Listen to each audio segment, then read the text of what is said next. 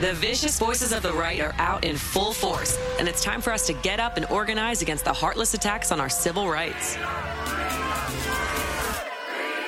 Start your morning diving into the headlines and issues that matter to our everyday lives, speaking with change makers and hearing from you, our listeners. Hear your host, Zerlina Maxwell, break down the top news, push for solutions from officials who represent us, and call out the misinformation and hypocrisy that surrounds us. Plus, the engaging stories that keep you energized. Get your morning boost of politics, culture, and everything you need to start your day. It's always darkest before the dawn, but the dawn is here. Shining a light on the ruthless forces across the aisle and rising for a brighter future for all of us. This is Mornings with Zerlina. Welcome to Mornings with Zerlina. I'm Zerlina Maxwell. Joining us on the phone is Democratic pollster and founding partner at Hit Strategies, Terrence Woodbury. And as I said, Terrence, a few weeks ago and earlier in this week, I was ranting a bit about how I hate polls.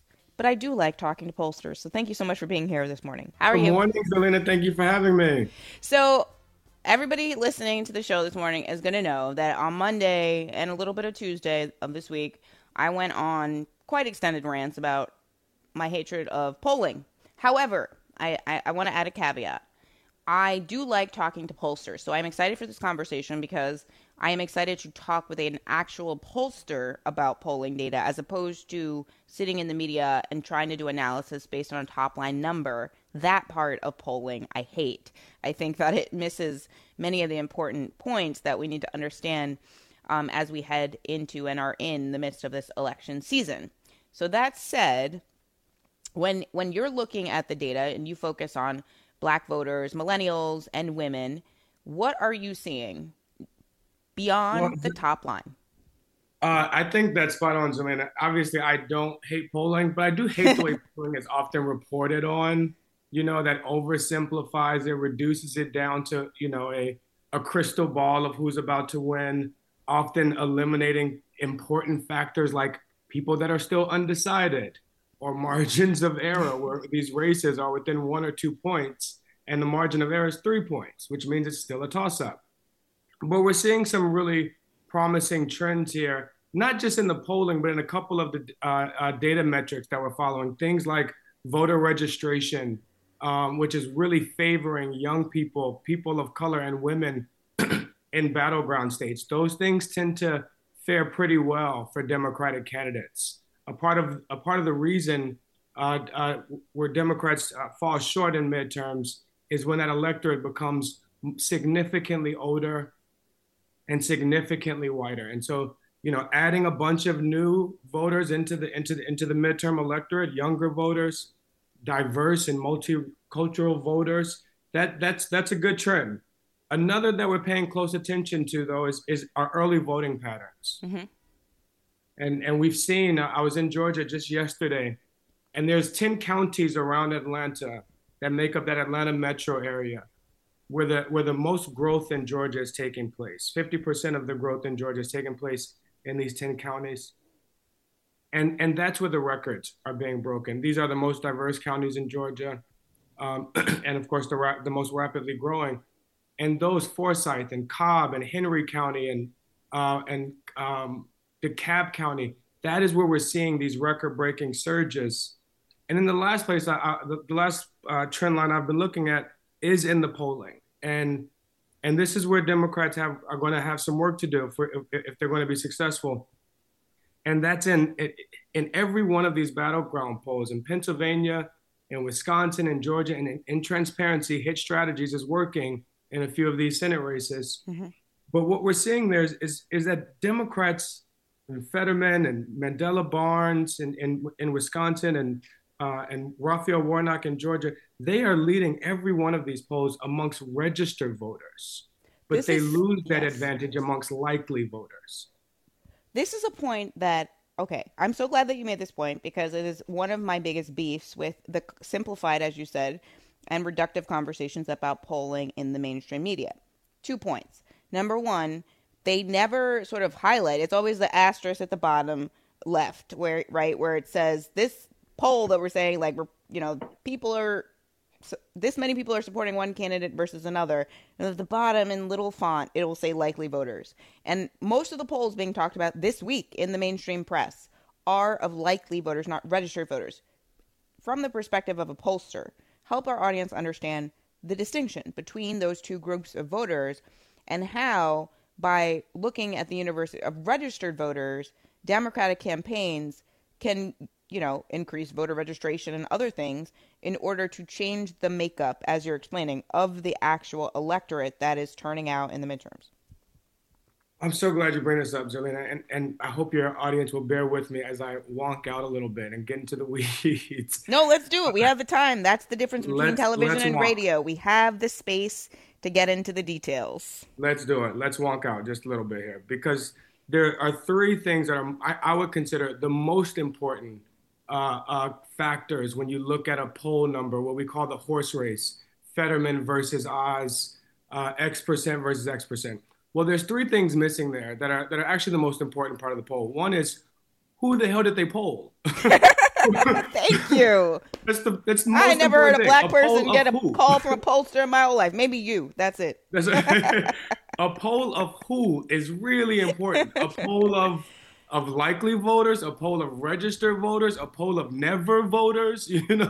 Who is this a poll of? A poll of, people that you went to school with. Those are all very different universes, and the ones that are less representative of who is actually going to vote on election day. And so, to your question, the difference between a likely voter poll and a registered voter poll, only 73% of registered voters actually vote. And what we find in that 37% that's not voting, that 37% of registered voters that aren't voting, this doesn't even account the rest of Americans that aren't even registered, right? But amongst those registered voters that aren't voting, they're often far more cynical, but also far more progressive, right? These are often more progressive voters.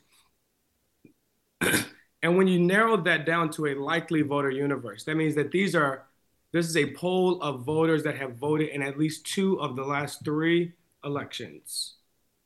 And once we do that, we start to see the race begin to tighten. And this is where you'll hear Democratic strategists talk about mobilization versus persuasion. We have to move registered voters. We have to move our base, as important as it is that we are swinging voters from Republican to Democrat. This is such an important point. Okay, so I was a field organizer in 2008 for Obama in Virginia. And because my first job in politics was as an organizer, I have a completely different perspective on all of this, more close to what you're explaining than anybody else I've ever interacted with in the mainstream press in the last decade. Most people do not understand anything about what a low propensity voter is versus a high propensity voter, persuasion versus simply turning out your folks. Can you talk a bit about the need and how Democrats are doing it in this cycle to find those younger voters, usually millennials of color, young Latinx voters who may or may not have already previously been registered, but certainly are considered, what a pollster would describe as, or even an organizer would mark in voter file as a sporadic voter, somebody who, they might vote in a presidential, but then they fall off in the midterms and in the local races, and then they come back for the presidential, and then they may skip the next president, somebody that is categorized as a sporadic voter. And why Democrats focusing on creating a larger universe of these diverse voters that you've been describing, but also those voters that don't show up every time, but if they get door knocked, if they get called 3 times, they will show up. Yeah, 2020 is such a good example of this, where we had a record turnout and record turnout on election day, and even during a pandemic, right? During pandemic quarantine voting, we had the most voters ever participate in history. And a part of how we did that was excessive contact. And you talked about the door knocking. That was hard to do in 2020. And so what we turned to quite a bit were communicating with voters in the palm of their hand, right? A lot of text messages. We did post-election focus groups in Georgia. We asked a bunch of first-time voters there, what was so different about 2020? And yes, there was a lot of we had to vote to stop Donald Trump. That was a number one motivating reason amongst first-time voters in 2020. But the other thing that they spoke a lot about were the text messages. Mm. It, it was excessive text messages. They're like, get It off my was phone. sometimes, you getting the same ones. It was sometimes 10 messages a day, you know, and it annoyed the hell out of them, but it worked. Yeah. Some of them even said, I voted just so that they could stop texting me. And so we know that candidates like Raphael Warnock and Mandela Barnes are engaged in these aggressive text message campaigns because we have to meet voters where they are, and frankly, young voters are they're in their cell phones, right? They're in the Yep. palm of their hand, and so that's where we have to communicate with them. It's such an important point, and I'm telling you, text banking was one of my favorite things in 2016, and it's such an exciting thing every election cycle to see even the technology upgraded for each cycle. Because text banking was sort of not new in 2016, but it was like, ooh, we just invented this new thing to do this text banking. It's so exciting. I think it was called Megaphone back then. And we were so excited. And I literally said the way I channeled my anxiety to something productive most days on the way home from campaign headquarters was to text bank on the subway while I was, going back up to Harlem because I felt that was a productive way to like de-stress. I mean, I was so anxious about the election. Unfortunately, it didn't turn out how I wanted, but I didn't know Russia was all, mucking it up. I didn't know about that until after the fact. But text banking, to your point, such a great way to channel your anxiety, but also have an impact on people and their ability to turn out. I want to talk specifically. Jolena, can I make? Oh you yeah, mind if I make a jump plug there? in. Go ahead. I want to make a quick plug there because you're right. It is an incredible way to make a great impact. It seems like it's low impact, but I assure you, talking to these voters, it works.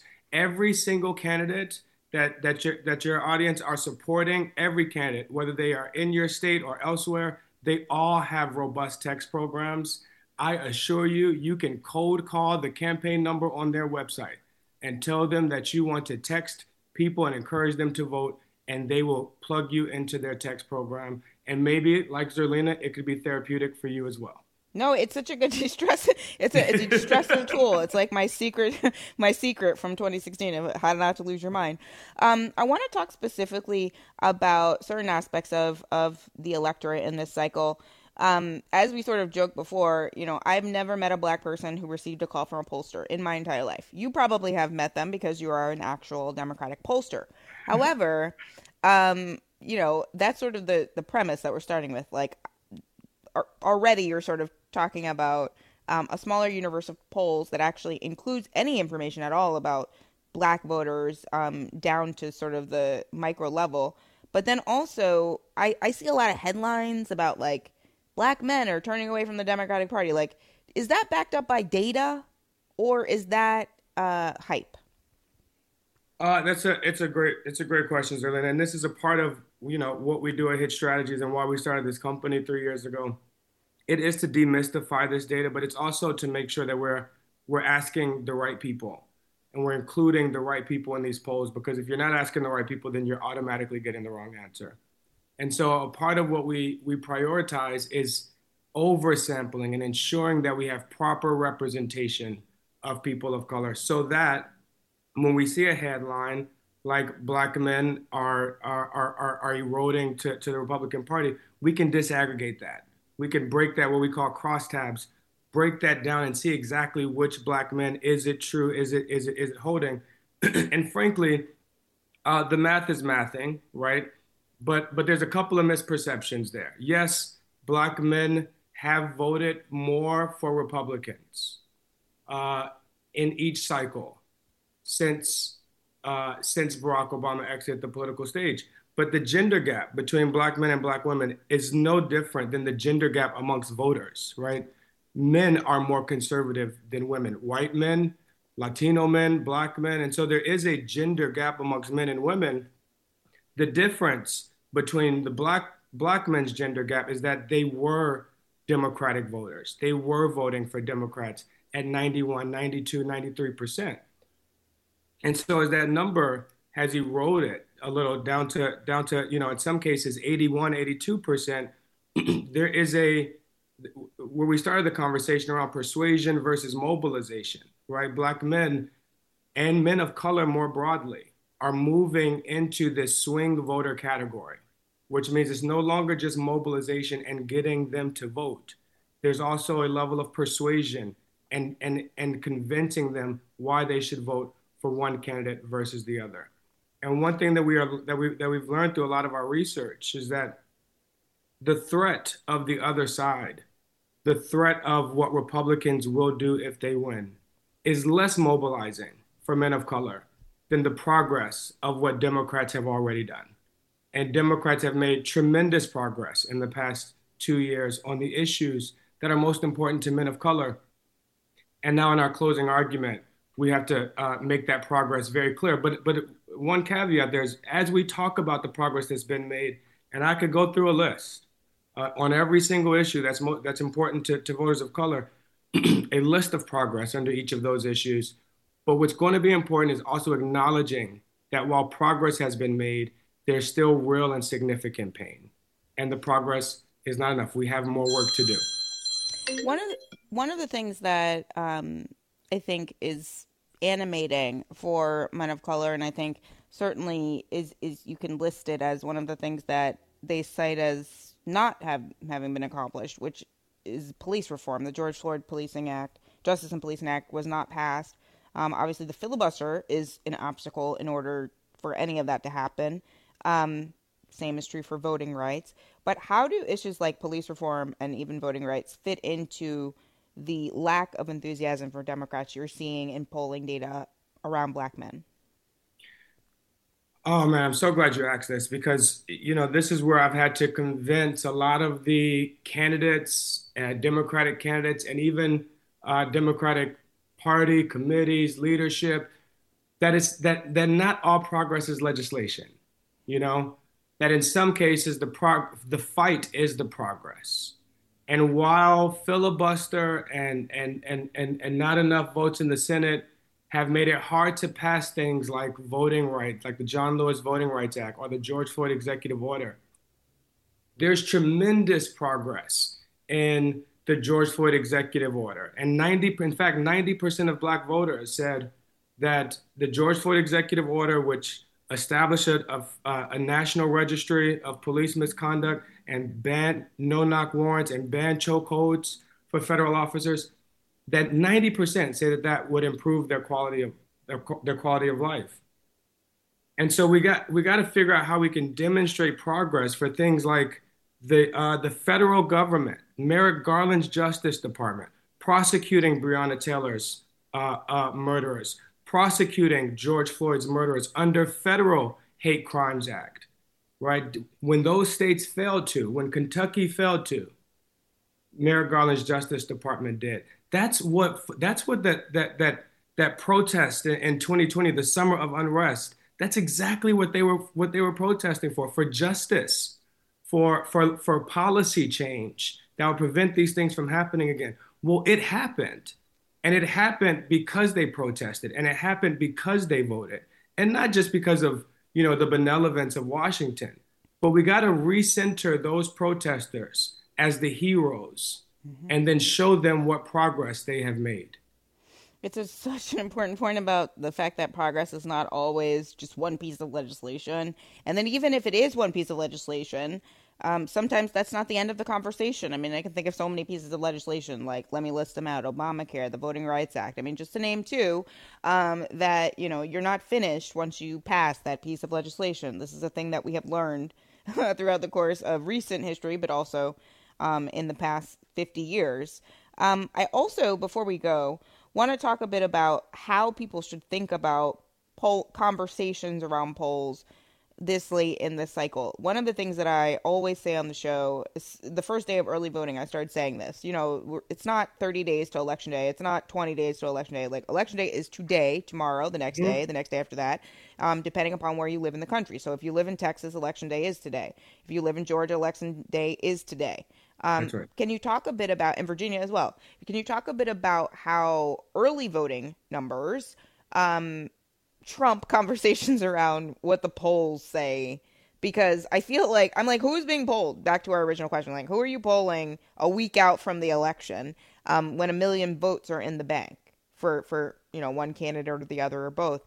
I feel like we're missing a piece of it because there aren't enough conversations about what the early voting numbers mean beyond just like, this is how many people that early voted and this is how that total compares to the previous cycle.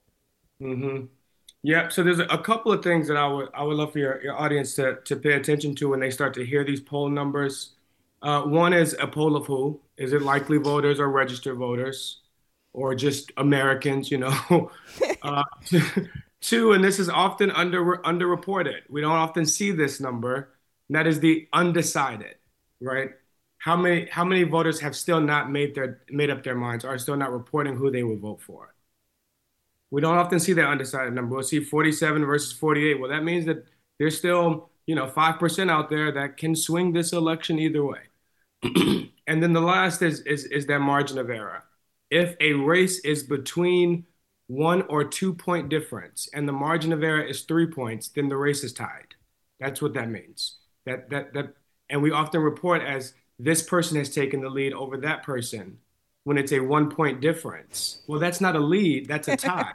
And so that's all important. Mathing is hard for some people, I guess. I mean, listen, math is not my strong suit. I went to law school. I avoid math.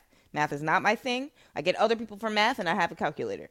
That's not my thing. But I need us to have more, just better analysis than like, oh, this person is up 1 when there's a margin of error that you have put in small font at the bottom of the screen. That's right. Let's make that small font the same size as the score.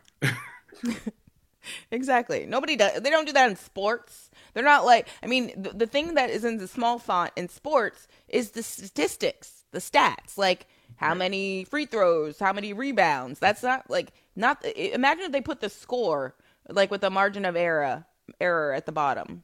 That's right. That would be ridiculous. So think of it this way. If there was a score in a football game of 21 to 22, but 5 points gets distributed at the end randomly, and that 5 points can be distributed to either team, then who's really winning? This is such a good comparison. Everybody should forever now think about polling in this particular way. In terms of the early voting numbers that we're seeing, we have like 1 more minute. Yep. We've seen, the data that I read this morning was basically like Georgia knocking it out of the park. They're like showing up. They don't want to wait online. There have been some lines in Georgia this week, but they basically saw what happened in the last 2 cycles, and they ain't trying to wait online for 3 hours in the rain. They're not doing that again. And so the people in Georgia, because of effective GOTV by campaigns, they're showing up early. The same can't be said about Virginia, though. What do you make of the early voting data that we're seeing so far? Virginia, we got some work to do, and the good thing about Virginia is that we have early vote, we have polling, but we also had an election in 2021 where we saw some trend shift, and frankly, Terry McAuliffe did not lose Virginia because a bunch of Biden voters flipped to Glenn Youngkin. Terry McAuliffe lost Virginia because a bunch of Biden voters stayed home, right? Glenn Youngkin was able to turn out 92% of Trump voters, and Terry McAuliffe turned out 68% of Biden voters. That's the mobilization effort that we got to make up for, and that's what's happening in Georgia. When you look at those 10 counties around Atlanta, where the early voting records are being broken, that is a sign of mobilization in the Democratic base and a sign of enthusiasm amongst Democratic voters that I think we should all be optimistic about going into Election Day. So maybe if you're at home and you're thinking like, oh my God, I'm so stressed out, how can I help? Text banking in Virginia might be a place to start to motivate those voters to just hassle them until they go vote, until they're like, get off my phone. I already voted. That is the goal with organizing this late in the cycle, because it is Election Day today, tomorrow, the next day. Terrence Woodbury from Hitch Strategies, thank you so much. This was a great conversation about polling. And again, I started the conversation being like, I don't love polls, but I do like pollsters and talking about the stuff beyond just that top line number. So thank you for this conversation. It's been great to have you on. Please stay safe. Thank you so much, Elena. I'll be back anytime.